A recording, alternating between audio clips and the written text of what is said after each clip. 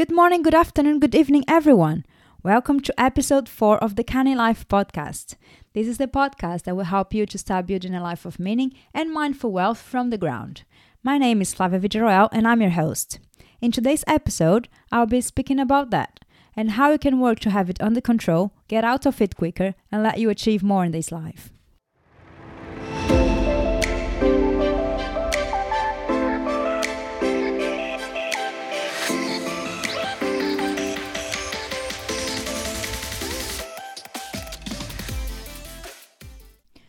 On the past 2 episodes, I helped you to create the photo of your finances, and I also spoke about the importance of budgeting. Just recapping for those who didn't listen to them yet, the photo of your finances should give you a good picture on which areas you should act first and if what you are doing today will lead you to prosperity or bankruptcy. We also spoke about the need for budgeting, so then you can achieve more things thinking in advance about how to spend your money. Today we'll be speaking about over-indebtedness, a problem that affects nearly 9 million people in the UK. For financial terms, debt is about any money you borrow to complete a purchase, either in the way of a mortgage, loan, overdraft, store card, or any other form of future promising of pay. However, not all debts are the same and impact our lives in the same way. The first common and widely used mode in the UK is property debt, which happens in the form of a mortgage or in the form of capital raising mortgage, usually known as remortgage as well, when you free some funds to complete a plan. This is such a common one that some people don't even consider it as a debt.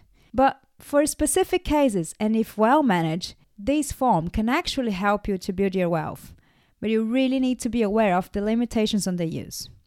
I'll leave all the pros, cons and traps of it to be discussed on a future dedicated episode. Another common mode is the financial debt, which includes borrowing such as overdrafts, loans, outstanding balance on credit or store cards, mail order or hire purchase, student loans, or any arrears on credit commitments or household bills. In one or another way, the current financial system is established in a way that we all get into debt, even when we have the money to honor our commitments. In a lot of cases, we don't realize it because of the way it happens. But any time we get a product or use a service and commit for a later payment, we are factually getting into debt. This is not to say that we need to pay upfront to all single service and product. We use this system in a form of individual protection and risk sharing. For example, when we pay our energy bills after we use the energy, we're actually getting in debt with the energy company. Or when we pay for a service after the service is completed because we want to make sure that we receive for what we're paying for. But more than that, in the way our financial system plays, it is essential to have some form of control debt to create and feed your credit score. So, if this is acceptable and required, what is the problem?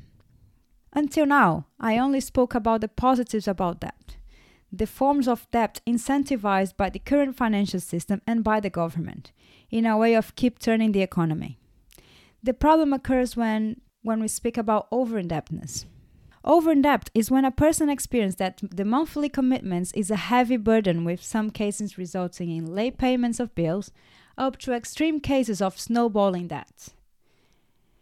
Believe me or not, but 37% of the UK population considers themselves in this trap. And then it comes my question to you. Do you think you're part of this group?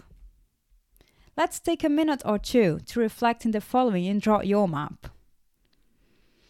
Do you think you rely a lot on credit for your spending? Do you worry about how you will be paying it back? Do you have debt repayments that takes a quarter of your monthly disposable income? Are you falling behind with bills or credit commitments? If you responded yes to any of the questions, you are probably part of the 37% over-indebted population. Looking for figures around, I found that the average household financial debt reported for the last period was £9,400. Between April 2016 to March 2018, the UK population had £119 billion committed to financial debt, with most of the growth accounted for by increased high purchase debt. Interesting to say that the increase of the debt levels are both related to an increase in the number of people with debt, but also increased levels of personal debt. So that means that more people are getting in debt with higher amounts to pay back. That's not a good scene, is it? Another interesting aspect is in understanding your financial level today. The exercise I explained in episode 2 will definitely help you with it. Take your time, go back and do it. But for now, I just want you to think, do you know how much you own today? If you don't have that answer quickly in your mouth, and you don't know how much you own today, you might be in a trickier position, as not being conscious about our commitment makes us giving ourselves discounts. This type of discount that we give to ourselves is called hyperbolic discounts, and it means that our brain understands that a new purchase, if smaller than our income, would fit in. We tend to ignore past and future installments and commitments, creating new levels of payments over and over.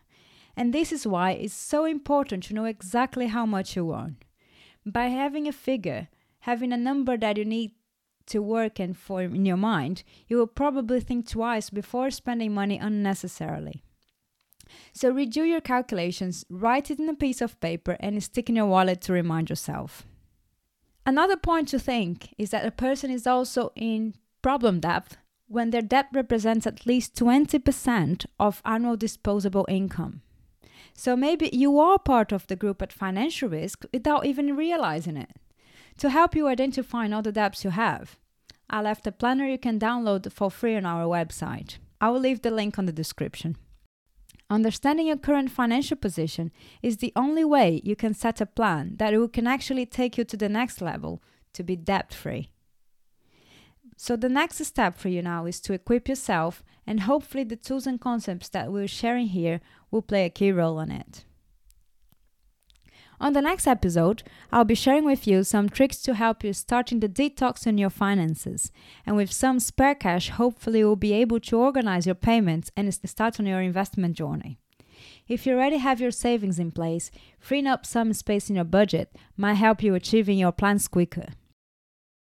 In the meantime, you can prepare your mind using the tools you have learned today and start listing all your current open debts. Mortgage, car payments, loans, credit card debts, friends debts, etc. Very important. Put how much you need to pay on interest on each of them to help you ranking and defining your strategy for paying each of them. I know it is not an easy task, but the more you know about where you are standing on, the less painful it will be for you to get out of it. So keep going and I'll see you soon. Bye!